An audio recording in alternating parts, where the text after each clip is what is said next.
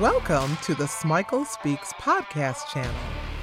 I'm Joanne Smikle, and I'm delighted that you tuned in for relevant leadership learning that will help you continue to soar.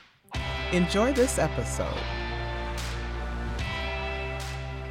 Doug Stevenson is the founder of Story Theater International. He trains thousands of executives every year, and he's got the unique ability to give people hope in themselves and in their ability to clearly communicate their unique stories. Doug is also an author. He's got an awesome TED Talk that you need to check out. I had the opportunity to be a part of one of his workshops. Well, actually, to be a part of a few of his workshops through the years as a member of National Speakers Association. And the techniques I learned still serve me well as a speaker, as a consultant, and just in communicating in my everyday life. Welcome, Doug. Thanks. Welcome. Good to be here. Thanks for coming. Thanks for being a guest on the Smikle Speaks podcast channel. I read something on your website about you wanting to be like Bob Hope. Will you share your earliest dream? Well, for a lot of your listeners, they're probably asking the question, who the heck is Bob Hope?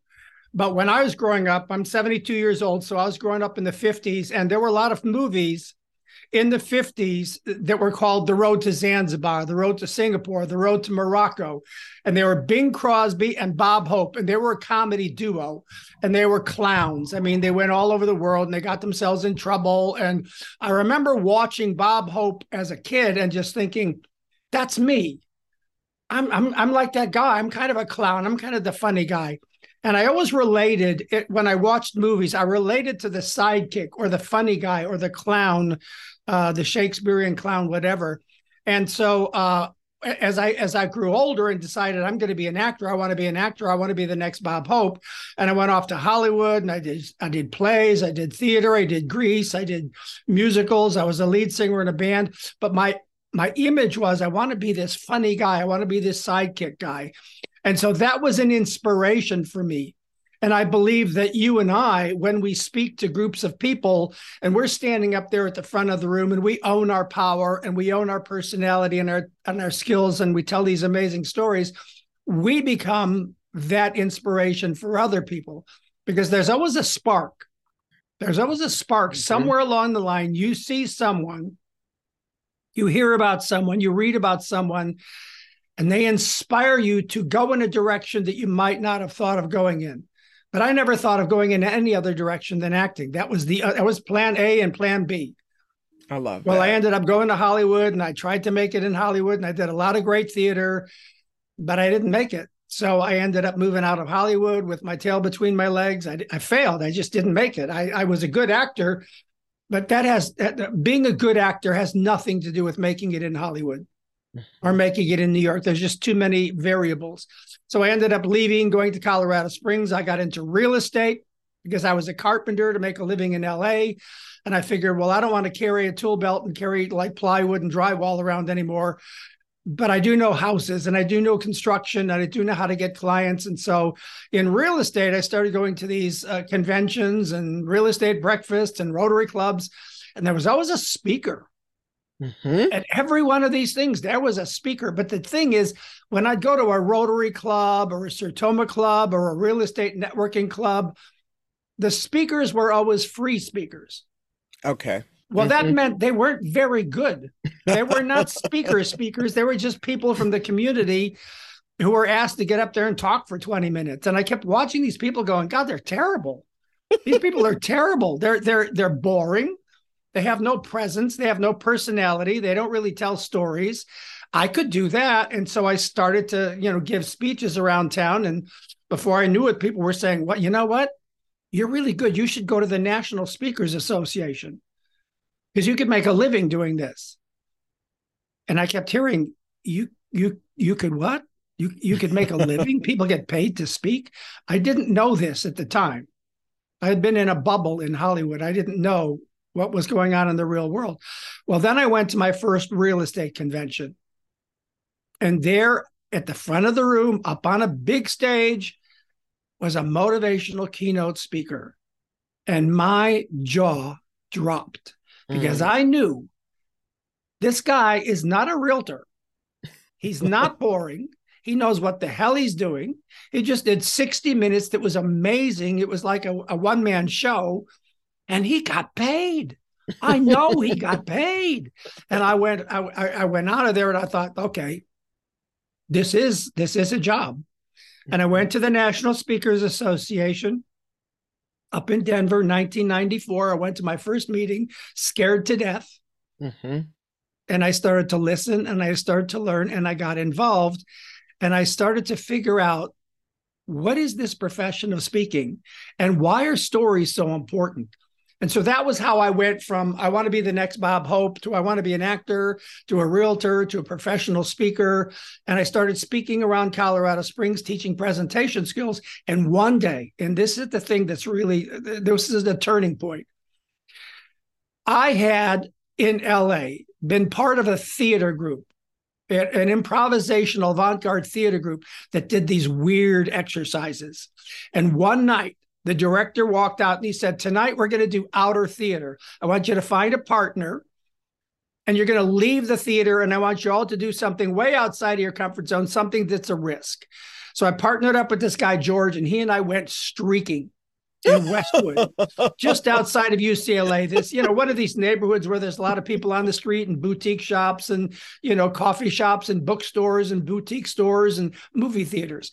Well, we streaked the movie theater line naked. And at the end of the alley, the other end of the alley, we got arrested naked. Well, at the time, it was humiliating. I mean, I thought I'm going to be, because he literally arrested us, both of us naked, handcuffed us, threw us in the car, took us to the West Los Angeles police station to book us as perverts. I mean, I'd never been arrested. I'd never done anything weird in my life. It's like, I'm going to have a record as a pervert for doing a theater exercise? Well, years and years and years later, when I was in Colorado Springs and I was starting to, give speeches around town, I was starting to find my way as a speaker because my first speech was terrifying. I couldn't breathe and I didn't know what I was doing.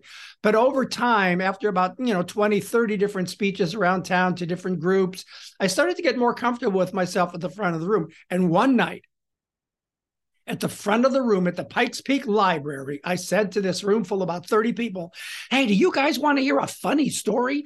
And for some reason, I just full bore with total freedom started telling the streaking story. Now, you need to understand, I had told the streaking story as a stand-up comic in LA, and I'd never got a laugh. Because I didn't know what I was doing. I just stood there and I told the story. But in Colorado Springs at the Pikes Peak Library, I was acting like I was running down the street. Here I come, here I come. And I was screaming and yelling and acting like I'm running and being naked, running down the street naked and getting arrested and handcuffed. And I'm acting all of this stuff out. And I was just having a blast. And all of a sudden I looked out because the people in the room were laughing so hard that it was hard for me to keep a straight face and keep telling the story. I mean, tears were streaming down some of their faces. They were laughing so hard.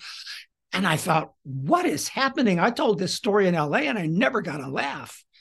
And as I got in my car and I was driving home, I had to sit there and process what was different.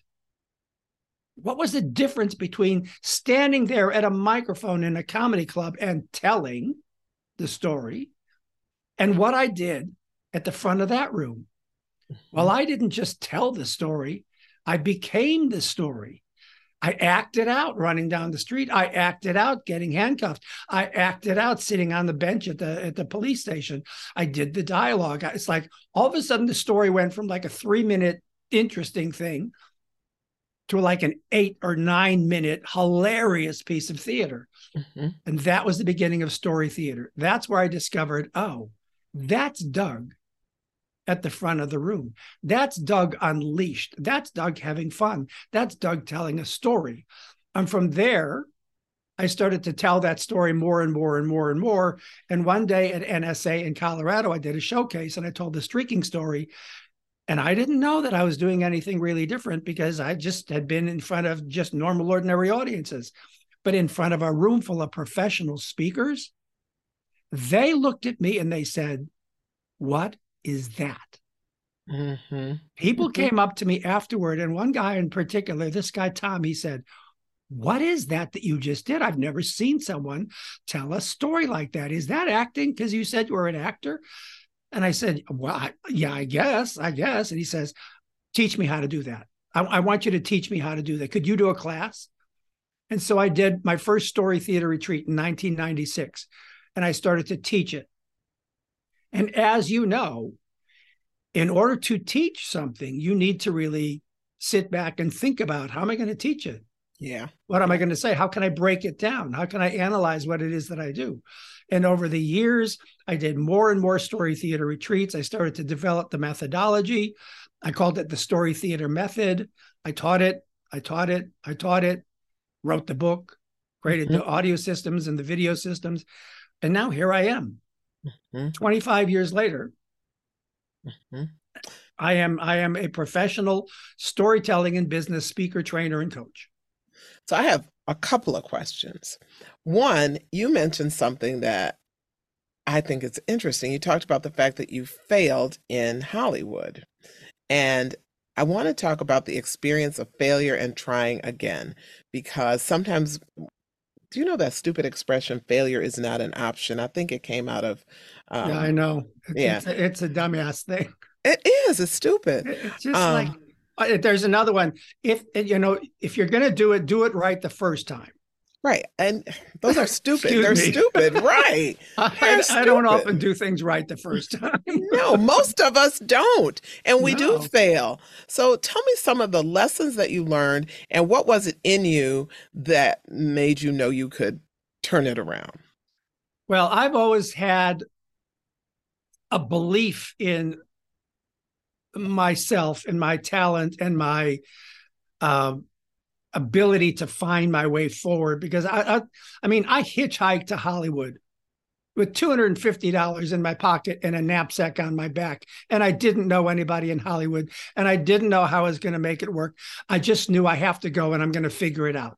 So I've always had this inherent kind of kamikaze, courageous streak, Hmm. and put together with a little bit of stubbornness. Hmm. Well, I knew that I could figure it out, and I did. I figured it out. I got there. I figured it out. I went out and I found an agent. And I auditioned for movies and TV. But for some reason, I could do theater and I could get, lots of jobs in theater, not paying jobs. I kept getting these, freebie community theater kind of things in LA, because it's hard to get paid to be an actor. It's very hard. And for some reason, the people that were the casting directors and the producers, they would take a look at me. I'd audition. Sometimes I'd get a call back and they'd kind of look at me and go, no, no, okay, next.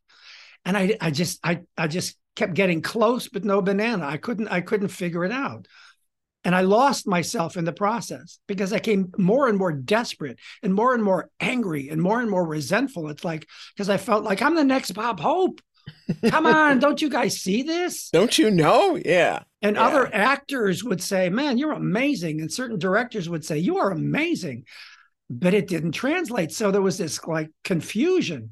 Well, Hmm. eventually I realized I'm not going to get anywhere here, because I'm so angry and I'm so resentful and I'm so burnt out. So I got out of LA in order to heal my soul. And Mm. in real estate, I started to find myself again, because I was no longer trying to make it as an actor. I was just a normal, ordinary guy doing a normal, ordinary job, being a real estate agent. And I found success. But when I started speaking, I realized after the first 5 or 6 speeches, because I was terrified whenever I'd get up there, because I was trying to figure out, what's my character? Hmm. Hmm. I need a character. I don't have a director. I don't have lines. I don't know what to do. It's like I'm just making this stuff up, but I don't have a character, because I was trying to be like this guy or that person or whatever. Because as an actor, I was a really good character actor if you gave me my lines and gave me my character in the context of a play. Hmm. But here I was, just Doug. Hmm. And I realized after a while, I don't have a Doug. I've never Hmm. had a Doug. I don't know what Doug is, which made me realize I need to start figuring out who the heck is Doug at the front of the room, because I've always been given a character. Well, that was where I started to realize, wow, this is the disconnect that caused me to perhaps not have such a good success in Hollywood is I don't know who I am. I don't really get at the core who I am, but I did rediscover who I was because I knew who I was when I went to LA.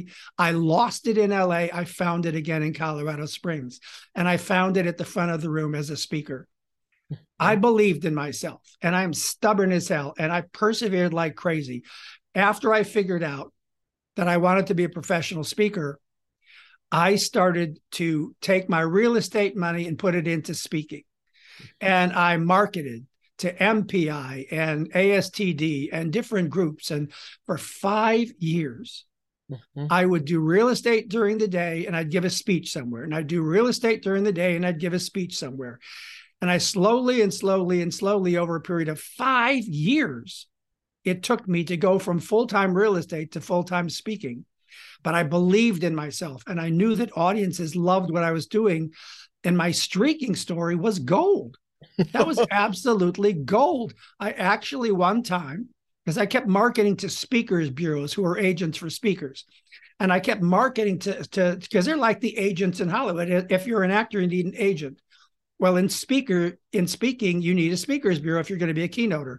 And I kept marketing to all these bureaus and they said, you're not ready. Don't even talk to me.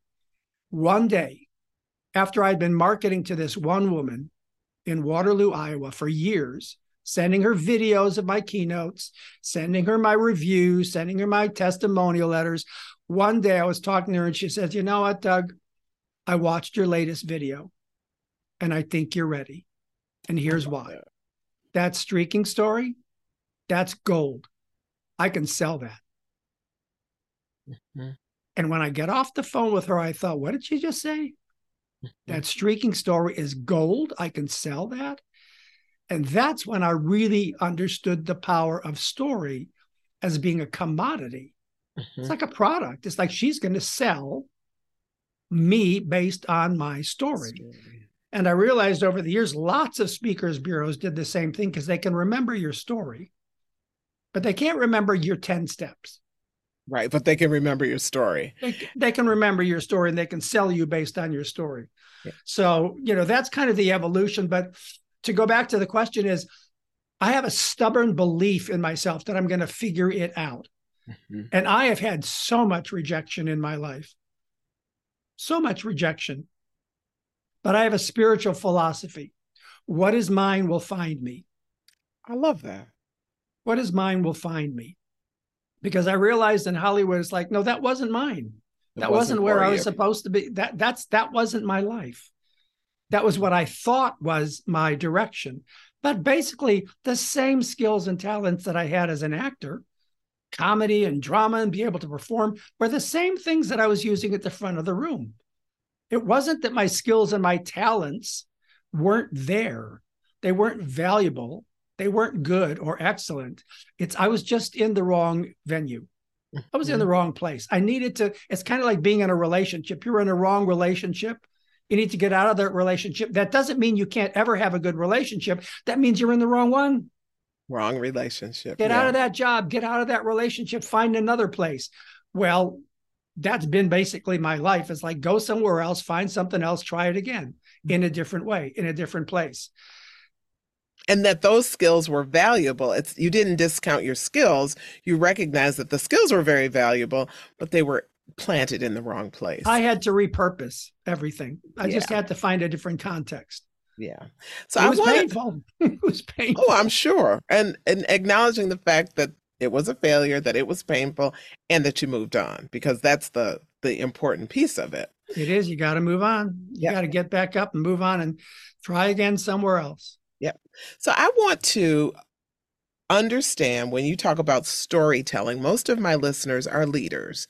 Can you help us understand what storytelling is in the context of leadership? Because my leaders can't go into work and talk about streaking when they're addressing the board of directors, addressing their teams. So what do you mean when you're saying storytelling, and how does it apply to people in leadership roles? Well, I'll tell you a story, because that's how I illustrate just about everything that makes it come alive, because stories are sticky. Stories are memorable because of the way they work with the brain, the heart, the emotion, the head, the heart, the soul. So there was a leader that I was working with out in Portland. And he was the CFO, Chief Financial Operator. Basically, he was an accountant who'd risen up to CFO. But the leader of the company, the founder of the company, was going to retire. And this CFO said, Doug, if I can change their perception of me, I can be chosen to be the CEO. But I've got to change their perception of me because they just see me as an accountant and I'm boring. When I give a presentation, I'm boring. Well, a lot of people who become CEO rise through the ranks of finance, chief financial officers. They're good number crunchers, but they're not engaging speakers because that's not their brain. So I worked with him a little bit and I said, well, what do you do outside of work? And he says, well, I run marathons. And I looked at this guy and I said, you run marathons? He says, yeah, I run marathons. And I said, tell me a little bit about one of your marathons. And he started telling me the story about his marathon. And I worked with him a little bit. I said, okay, so when you're talking about running the marathon, just kind of like act like you're jogging a little bit across the stage as you're talking about it, use your arms a little bit. And he started to do that, and he started to have a little bit of fun. And as we worked on the story, he started to find his personality, the personality he had outside of work. Mm-hmm. And I said, you are engaging, you are interesting. It's just that you seem to think that when you go into the office, you need to put on this role of CFO and you shrink into that role and you don't let people see all of who you are, because if they knew you ran marathons, they would be blown away. Now, let's take that marathon story and apply it to business. What are some of the things you've learned personally about yourself that apply to business? And he said, well, discipline. I said, okay, that's one of the lessons you could use it for. What else? Perseverance. Oh, okay. What else? Not comparing yourself to other people.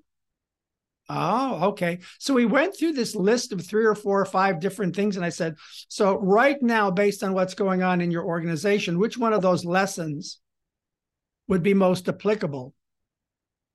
And he said, perseverance. Right now, we're in a rough patch.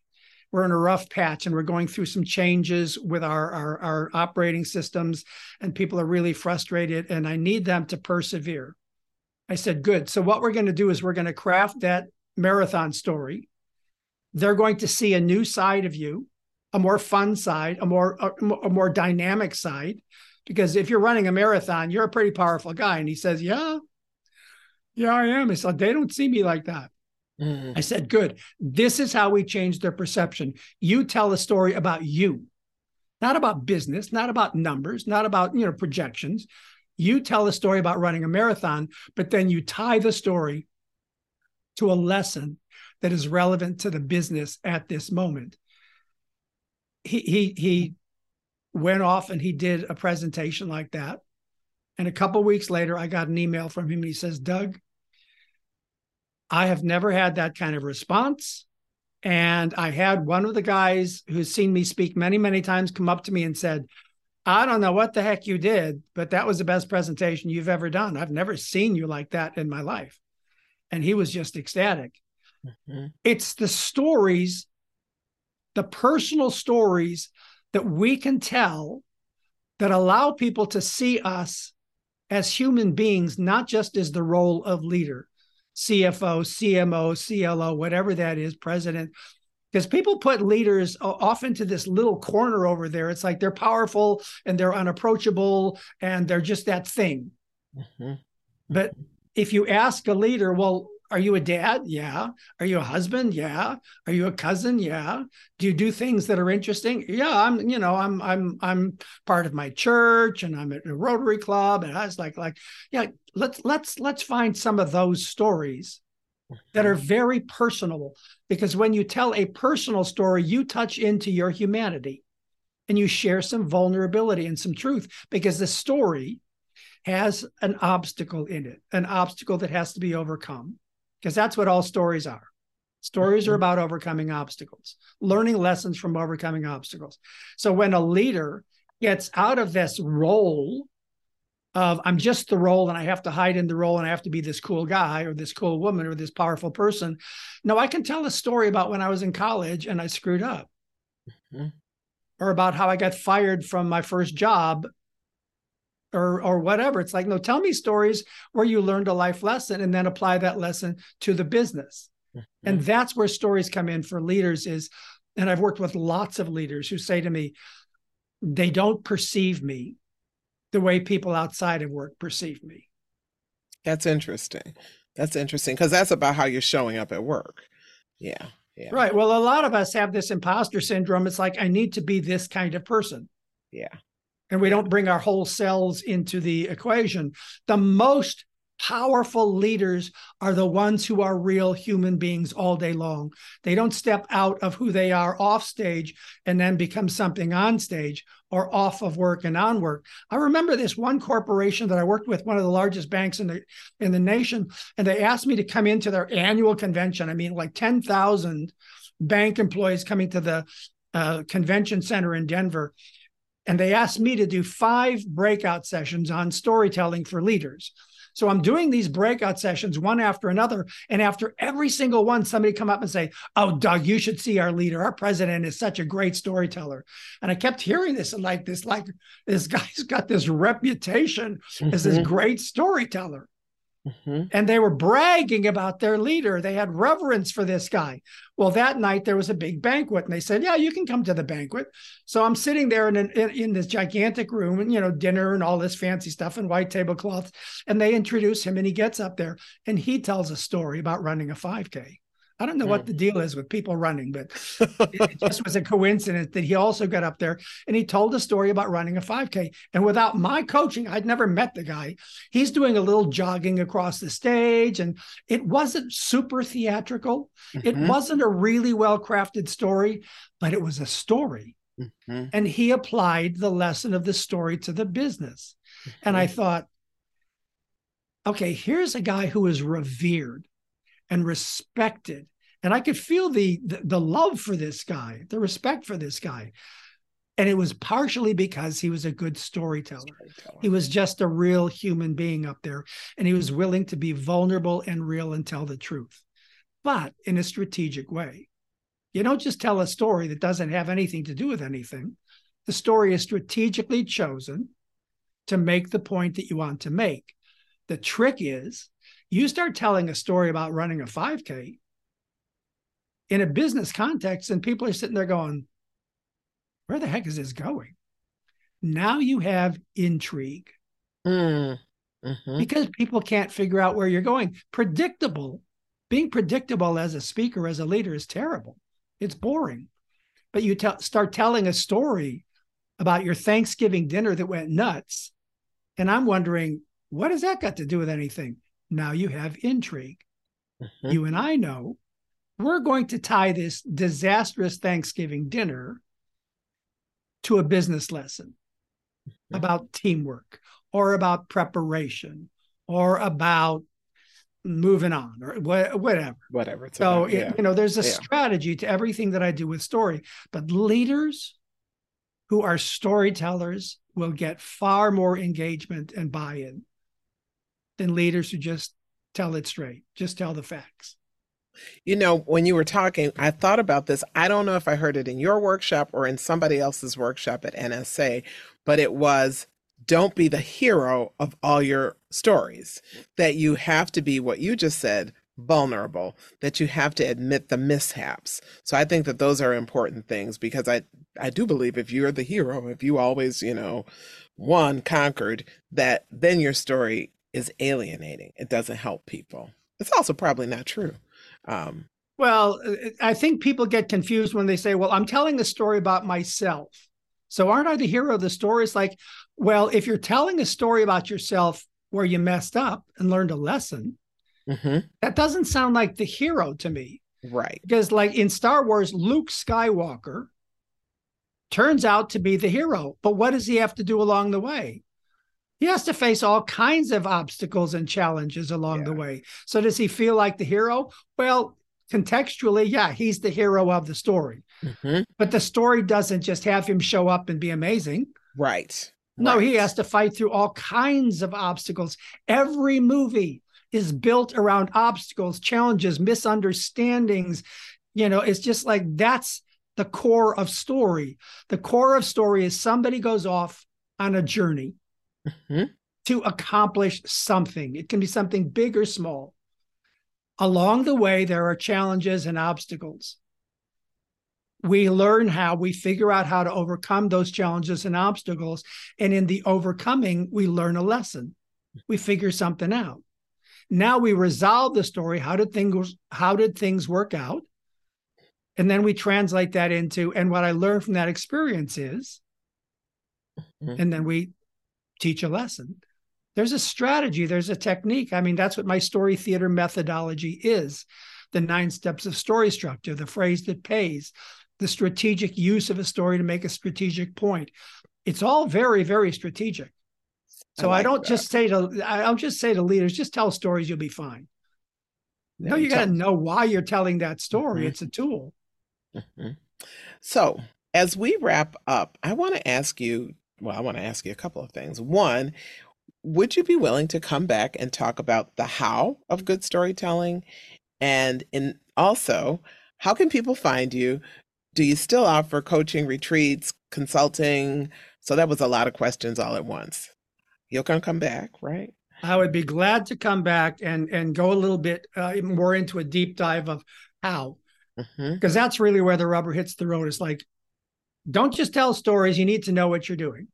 There's a technique to storytelling. So I'll come back and I'll do that.